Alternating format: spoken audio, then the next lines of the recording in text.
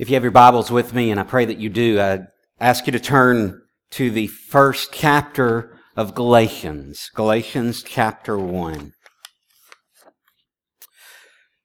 Have y'all ever watched on TV the gymnastics competitions? Anybody ever watch gymnastics? So it's kind of interesting. Women, or sometimes men, most of the ones I've seen have been women, but sometimes it's men too. They do these various different events. There's this floor routine, where there's a whole lot of somersaults and jumping around, and that just makes me dizzy looking at it. Yeah, there's the rings, which look really, really easy, but are not. It takes a whole lot of strength to do the rings. There's the pommel horse, which is just fun to say. It doesn't look like it's easy to do, but it's really fun to say pommel horse.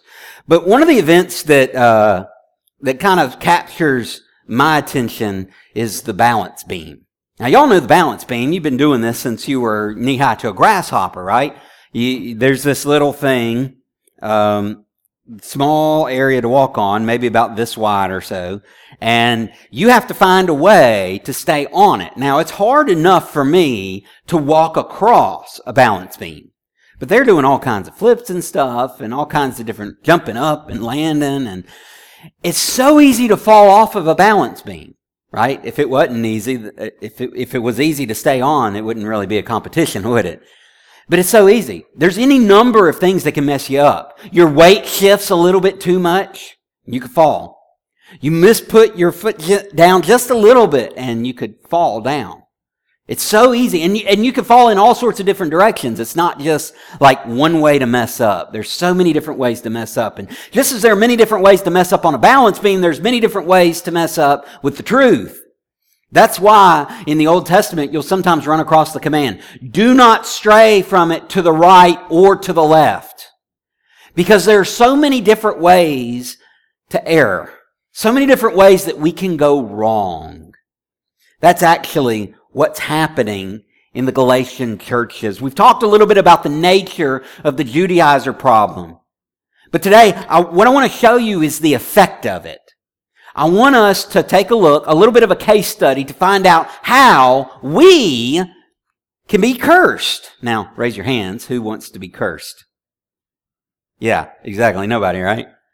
You go out into the mall or to Walmart or somewhere and you just do a survey. Do a straw poll survey. I'm doing a quick survey. Would you rather be blessed or cursed? I doubt very many people are going to say cursed. But yet, sometimes we found ourselves cursed, especially when we deviate from the truth. And so this morning, I want us to take a look at Paul's description of how they turned away from the gospel, and we'll learn how error can leave us vulnerable to the judgment of God. We'll learn how to be cursed. Obviously, this is a don't do this kind of a message. But we're in Galatians chapter 1. Stand with me as we read verses 6 through 10. Galatians 1, verses 6 through 10. This is God's Word. And if you let it, it will change your life. Paul says, I am astonished that you are so quickly deserting Him who called you in the grace of Christ and are turning to a different gospel. Not that there is another one, but there are some who trouble you and want to distort the gospel of Christ. But even if we or an angel from heaven should preach to you a gospel contrary to the one we preach to you, let him be accursed. As we have said before, so now I say again, if anyone is preaching to you a gospel contrary to the one you received, let him be accursed. For now, am I now seeking the approval of man or of God? Or am I trying to please man? If I were still trying to please man, I would not be a servant of Christ. Let's pray.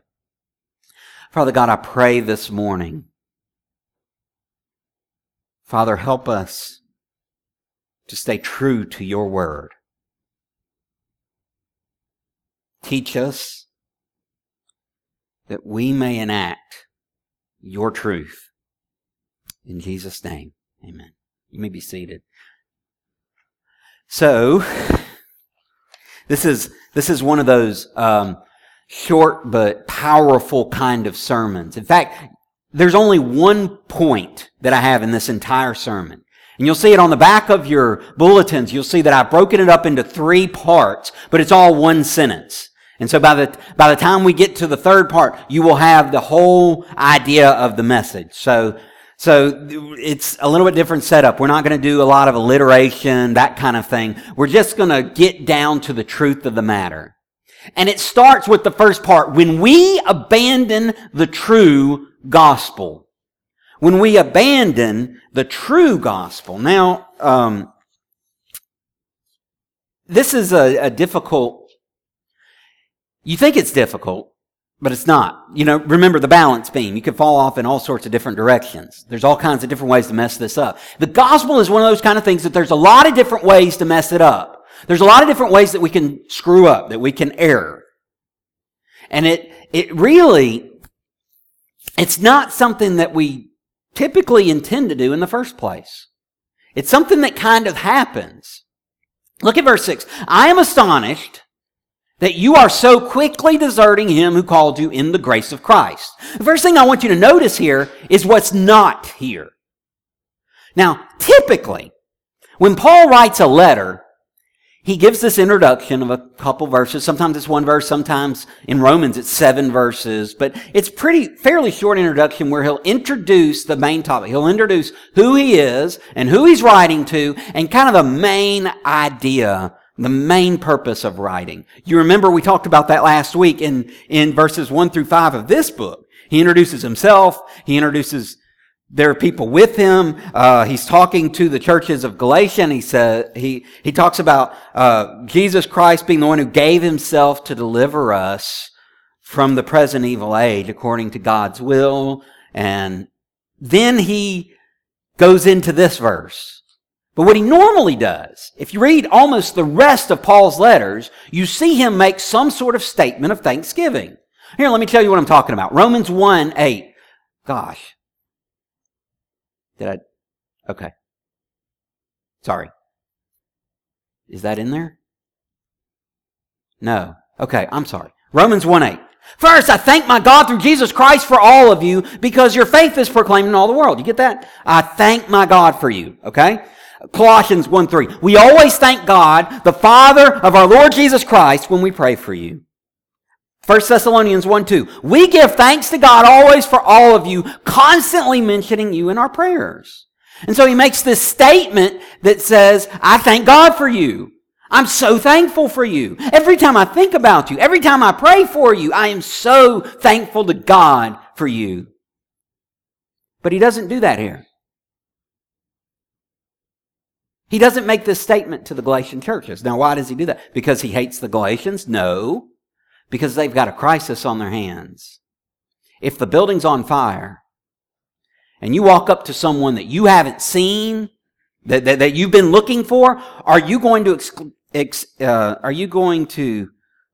exchange pleasantries and say something like, how are you doing today?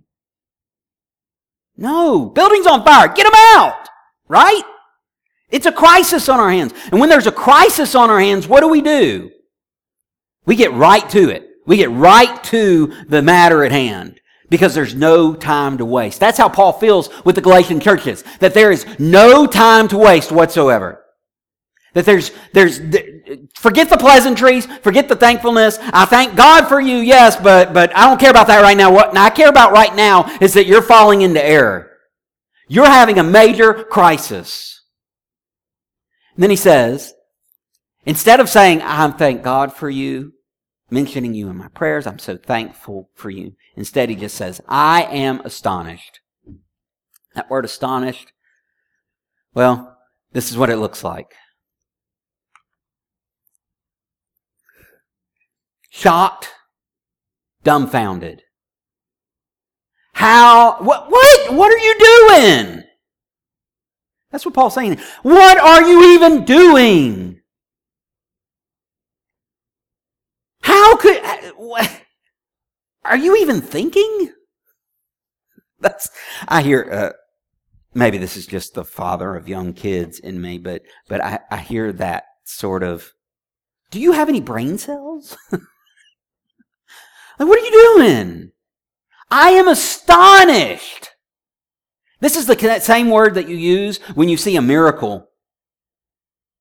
Like, you just can't, what are you going to do? What are you going to say? Paul says this, it's almost like a miracle in the exact opposite way. Like, I cannot believe that you are doing this. He says, I am astonished.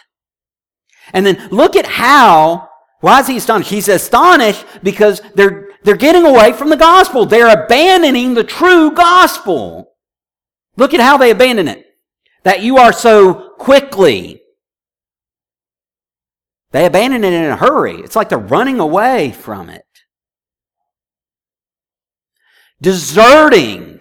That word, that's a decisive sort of word. It's the idea of transferring or changing over. If you move money from one bank account to another and then you realize you made a mistake, it's moved.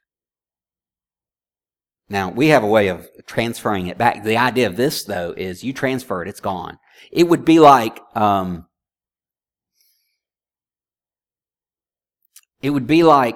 when you go into Hudson's. Y'all ever been to Hudson's?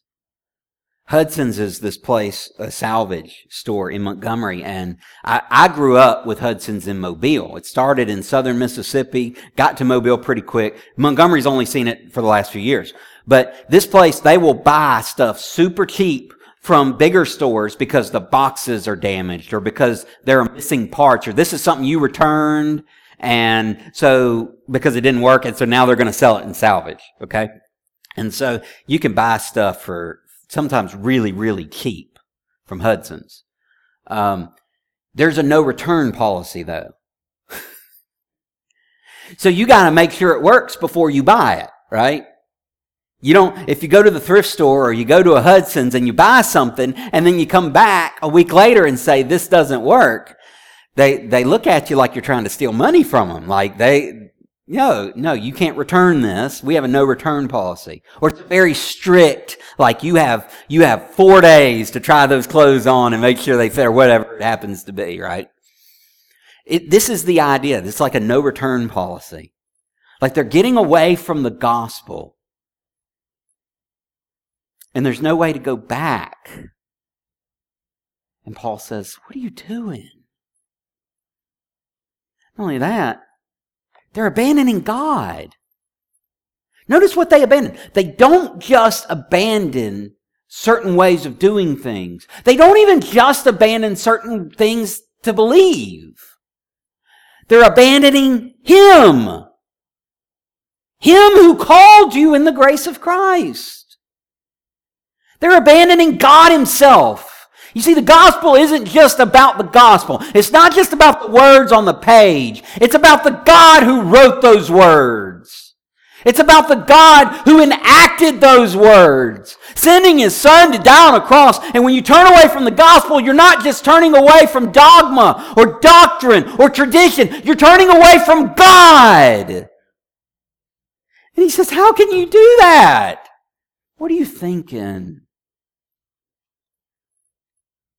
We abandon the true gospel. What we're really doing is turning our backs on God. That leads us to another problem. When we abandon the true gospel, we often find ourselves, I think I've messed up the slides, I'm sorry. When we abandon the true gospel, we also find ourselves adopting a false gospel.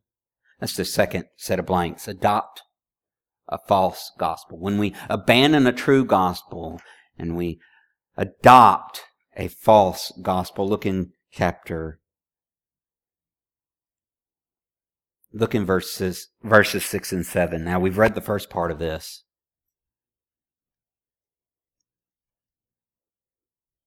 Hold on. There it is. Okay. All right. Apparently I was in a odd spot. When we abandon the true gospel, we adopt a false gospel. We read the first part of this verse already. I am astonished that you are so quickly deserting Him who called you in the grace of Christ and are turning to a different gospel. Not that there is another one, but there are some who trouble you and want to distort the gospel of Christ. The Galatians have turned away from the true gospel and turned toward a counterfeit gospel. They turned away from God's truth and accepted a counterfeit. Now, how do we know the message was a counterfeit? How do we know this was fake? How do we know that what was being delivered wasn't part of the real gospel? How do we know that, like the Judaizers, one of the things that they appeared to have said about Paul was that he wasn't presenting the whole truth? That he gave you part of the truth, but he didn't give you the whole truth, and we're here to expound and give you the rest of the truth. How do we know when something is not the right gospel? And boy, this is a tough question, because there are a lot of things that sound good. There are a lot of things that seem to align. One of the biggest problems that I am noticing in the American church is that we have adopted a false gospel. And I'm not just talking about the prosperity preachers who say that God wants you to be healthy and wealthy, and God wants you to have that nice new car, and God wants you to have all of this different stuff. That God doesn't want you to get sick or need any kind of surgery or have any sort of ailment. I'm not even talking about that. I'm talking among people who think that it's about them. When you look at the American church, you see people who are fashioning God into their own image. Well, think about the way we preach. I'm in a class where we're learning to preach from the prophets. The professor said before this class, I have been woefully inadequate in my own preaching, not preaching the prophets very much. Now, that's the professor of the class. And he's asking around students to ask how students have done preaching the prophets, how often they've done it, and they haven't done it very much either. And I'm sitting at home thinking, I've preached a lot through the prophets. I love the prophets. But yet I also find holes in my own preaching. You know, the only sermons I have ever preached from Revelation have been the 7 churches. I haven't even gotten into the rest of the stuff. By the way, that's coming eventually. It'll be a while, but I'm already starting on that because that's a hole in my preaching. And we need the whole Word of God. But the American church wants to make God into our own image. We don't want to hear the message of doom. We don't want to hear the message of repent. We don't want to hear the message of you're doing wrong, of you need to repent and you need to align yourself with God's will. What we want is for God's will to be nice and comfortable and easy.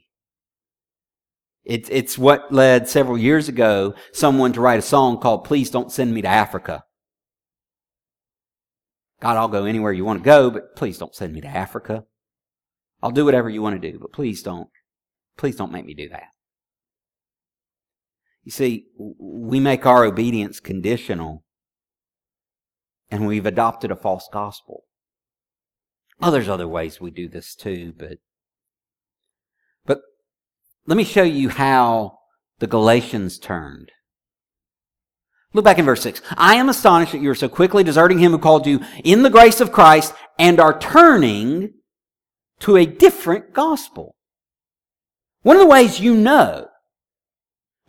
that you know that a message is false is when it's different. Now, I'm not saying that sometimes there are certain elements that you may not have noticed before. Salvation is so complex. I did a series on Wednesday night, some of y'all remember, of just talking about different elements of salvation. The fact that we are justified before God, the fact that we're adopted as sons, the fact that we are cleansed from our sin, the fact that we are transformed, the fact that we are dead to our old fleshly way of living, that the flesh man is crucified with Christ. All of these different elements and many others that give us this full view of what it means to be saved. I'm not talking about that. I'm talking about when a message just doesn't jive. This word turn, it's a word that's commonly used in the prophets. The idea is you stop going in one direction, you turn around, and you start going in a different direction. You might see this as the word repent. In this case, they're repenting from the truth. And they're turning to a lie. They're turning to something different. Not only is it different, it's also deceiving. Look at the beginning of verse 7. Not that there is another one. It's like you're chasing after a vapor. It's like you're chasing after something that's not real. Oh, it looks good. It seems good. It feels good, but it's not. It's not even real. It's also distressing. There are some who trouble you. They don't seem troubling. They seem nice. They seem friendly. They seem like the kind of people that have their acts together. They seem like people who are living good lives. They seem like people who are living in the blessings of God, and in reality, what they're really doing is they're troubling you. If you've ever used sandpaper, you know at first it's not too bad. But if you keep using it, your hands will start to get raw. Brillo pads do the same thing, right? You start using them and you're okay, but after a little while, your hands are getting wet, you keep rubbing with them, and eventually you've got cuts and blisters, and your hands are in bad shape because not only is it wearing down what you're trying to wear down, not only is it scrubbing off what you're trying to scrub off, it's also scrubbing off your skin and doing harm to your hands. That's what these people are doing. Didn't seem like it. That's what they do. You see, preachers of the false gospels, and there are tons of them, they do not, they look like they're okay. And at first they feel like they're okay. But after a while, you'll start noticing the rawness. You start noticing how they're wearing you down. Maybe it's through making you a victim so that you don't live the way that God is truly calling you to live. Maybe it's that they are trying to get you to believe something that makes you feel good, and eventually that aphrodisiac of feeling good about yourself starts to wear off, and you realize that you're in worse shape, or you don't have those same kind of feelings anymore because all you see is your troubles, your mistakes, your heartaches, your failures. There's only so long that you can pretend everything's okay before you realize that's not okay.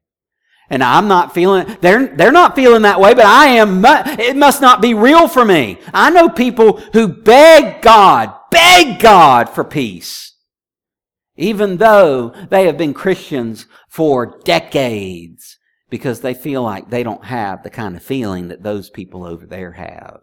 They don't have the kind of experience that those people have. I'm not doing the things that they're doing. Something must be wrong with me. See, this can hit in a lot of different ways. But in any case, they trouble you. It's troubling. False gospels may seem fun and good, but after a while, they leave you empty. There's a lot of other things, too, that don't even purport to be gospels that do that. Sin is that exact same way, isn't it? Man, it feels nice for a while, but then it starts to feel empty. So it's troubling. It's also a distortion. Look at the end. And want to distort the gospel of Christ. What they want to do is they want to take the gospel and completely ruin it. It's been said that if you tell a lie loud enough and often enough, people will start to believe it. Little by little, day by day, week by week, month by month, year by year, the truth gets distorted. And you end up so far away from where you started. What are you doing?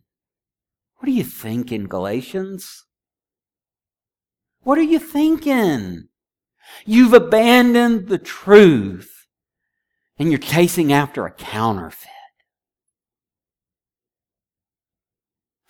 When we abandon the true gospel and adopt a false gospel, we will be cursed. There's no way around it.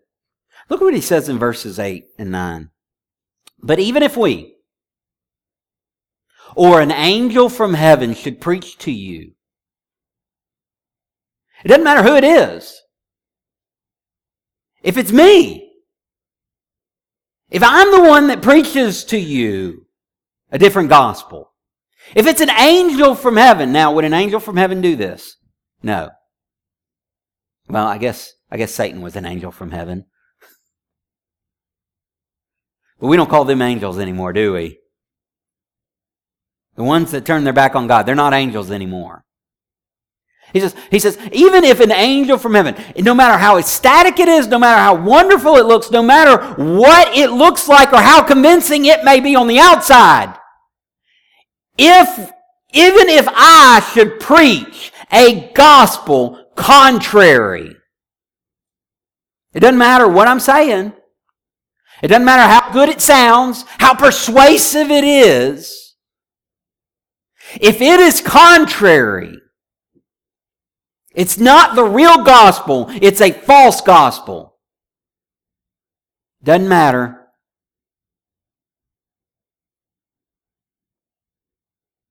He does something interesting here, verse 8. To the gospel contrary to the one we preach to you.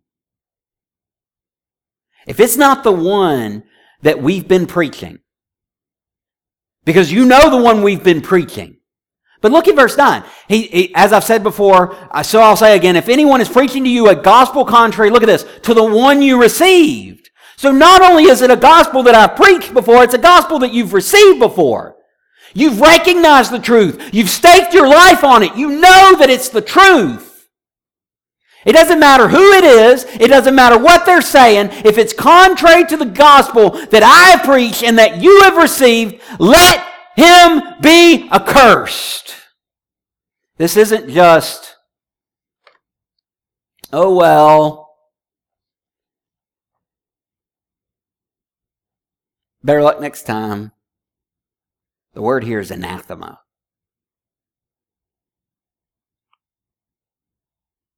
Anathema. Let him be delivered over to God for judgment.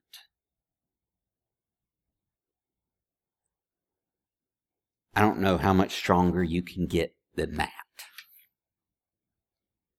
You see, the problem is that the false gospels are they're so tempting. And there's so many different ways to fail. That it's so easy for us to give up the true gospel in favor of something that's not. It's as if the counterfeiters are just as good at making money as the government is. We had a counterfeit bill come through the other day. I didn't take it in. Someone else took it in. And it was obviously fake. I mean, this person. I don't want to be mean and say this person should get fired over it, but they should get fired over it. It was bad. There's no doubt. Like, if you were paying even one iota of attention, you'd have caught it.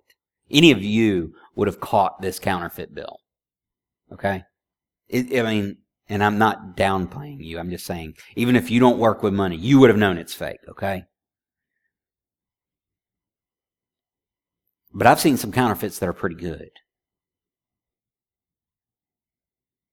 I've seen some counterfeits that'll pass the pen. They're made from the right kind of paper. Those, you bleach a 5 and you print it higher. Don't do that. I'm not telling you to do that, but that's what this person did. I had one time that instead of Like to make it look like there was a watermark, they printed on the back of the bill with very, very, very light orange paint or ink, so that when you held it up to the light, it would shine through it and you would see the watermark. But if you turned the bill over, unless you had eagle eyesight, you would not have seen it printed on the back. I mean, this was sophisticated kind of stuff. And sometimes the counterfeit looks really, really good. But beware. Because if it ain't the truth, it'll condemn you. Notice he doesn't just put the onus on the receivers. He puts the onus on the preachers. He doesn't just say, shame on you for believing a lie. He says, what are you thinking adopting a lie? Let anyone who's lying to you to deceive you be accursed. Do you remember back in the Garden of Eden? There's this serpent in the garden. He convinces Eve to eat. Eve gives to Adam. Adam eats. And when God comes down, it's kind of interesting. God does not curse Adam and Eve. He punishes them. Eve, you're going to have pain in childbearing. Adam, the ground will not give up its fruit so easily. You're going to have to toil and work hard, blood, sweat, and tears. But he doesn't curse them. What's interesting to me is that he curses the serpent. He actually says, you are cursed. It's that same idea. You fall under God's judgment now. You see what happens? We don't just have to watch out that we don't believe a false gospel. We also have to watch out that we don't deliver a false gospel.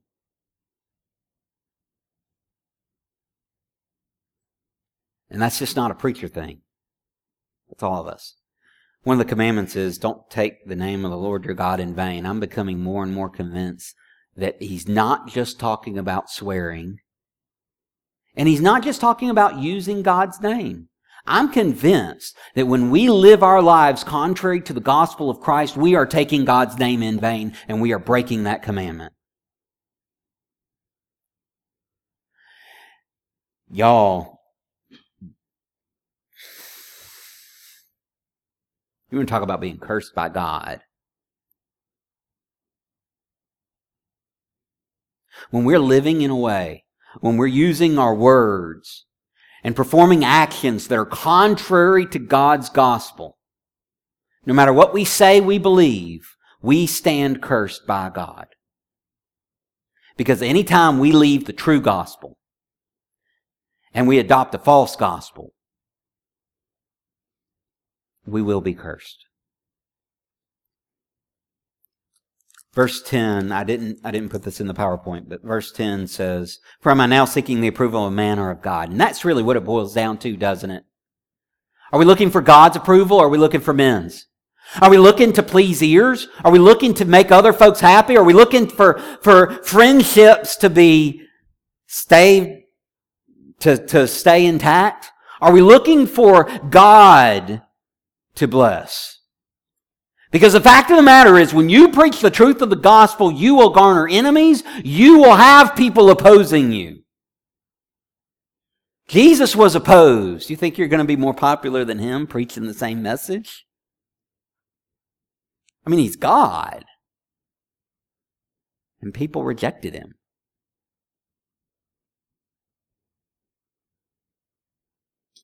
Maybe it's time for us to determine that it's not so much about what other people think, but it's about what he thinks.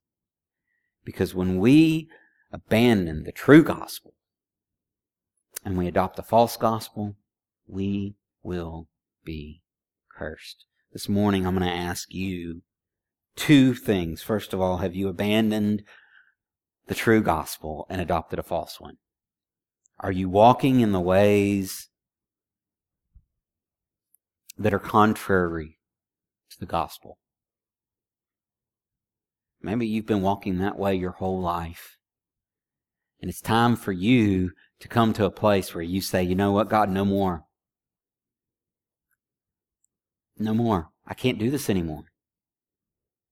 I know that your word is spoken of your love for me and my disdain for you. And God, I don't want it to be that way.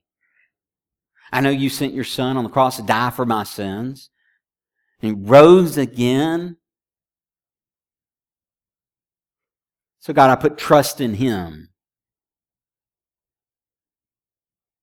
Maybe that's you. Maybe you've already trusted him and you realize that you've replaced the truth of the gospel for pithy quotes.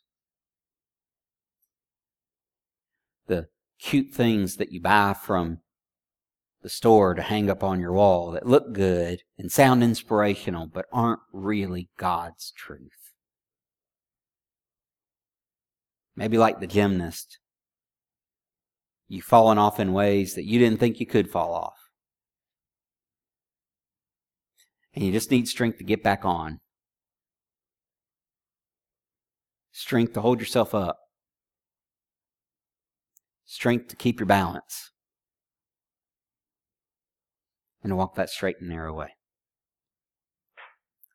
I'm up here at the front. I'd love to help you with any of those things while we sing the song of invitation. You come.